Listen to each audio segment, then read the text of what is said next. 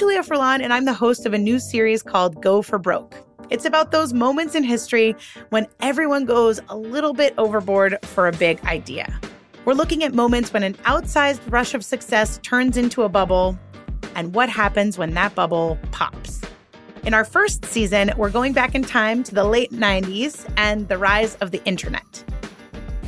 It's a time when computers are coming into every home and dot-com companies are popping up everywhere to take advantage of the internet revolution. Entire industries are springing up overnight. Entire new markets. It's Wild West, go plant your flag, and maybe you can own that market. Some of these companies get really big, really fast. At the start of 1998, if you invest $1,000 in Amazon, by the end of the year, it's worth $31,000. People call it the second California gold rush. The competition is fierce, and not every company's got a real solid business plan. Everybody wanted to stick .com on the end of something. I mean, I'm looking at my coffee cup right now. Cups.com, glasses.com, shoes.com, pets.com. And the idea was, if we can just get in on this digital economy, on this new economy, that's where money is. And as the frenzy grows and grows, it's hard not to wonder, where is this all heading?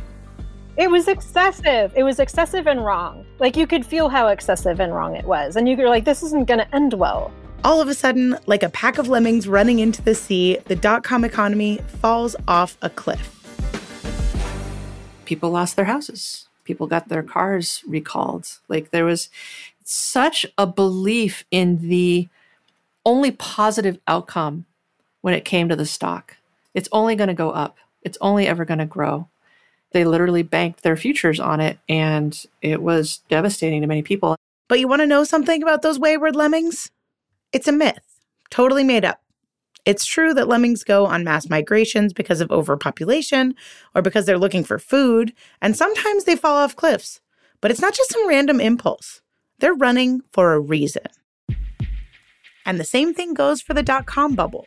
There were some pretty good reasons why we all got caught up in the excitement of the early internet. And in this series, we're going to find out why. From huge marketing campaigns that made a talking sock puppet the emblem of the dot-com hype. Today, we're coming to you from one crazy dog park. Now that you can get whatever you want at Pets.com, it's like Mardi Gras. To the vast influx of money that changed Silicon Valley culture and values forever. The investors are looking to get the company as big as it can be, as popular as it can be, to make people believe in the highest valuation possible. Boom, they cash out.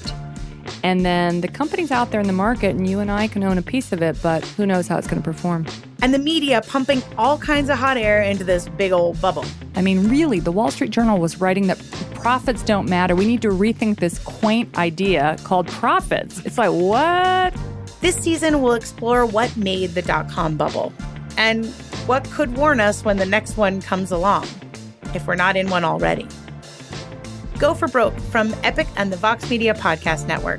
Subscribe for free on Apple Podcasts, Spotify, or on your favorite podcast app to get our first brand new episode on October 8th. This is the happiest day of my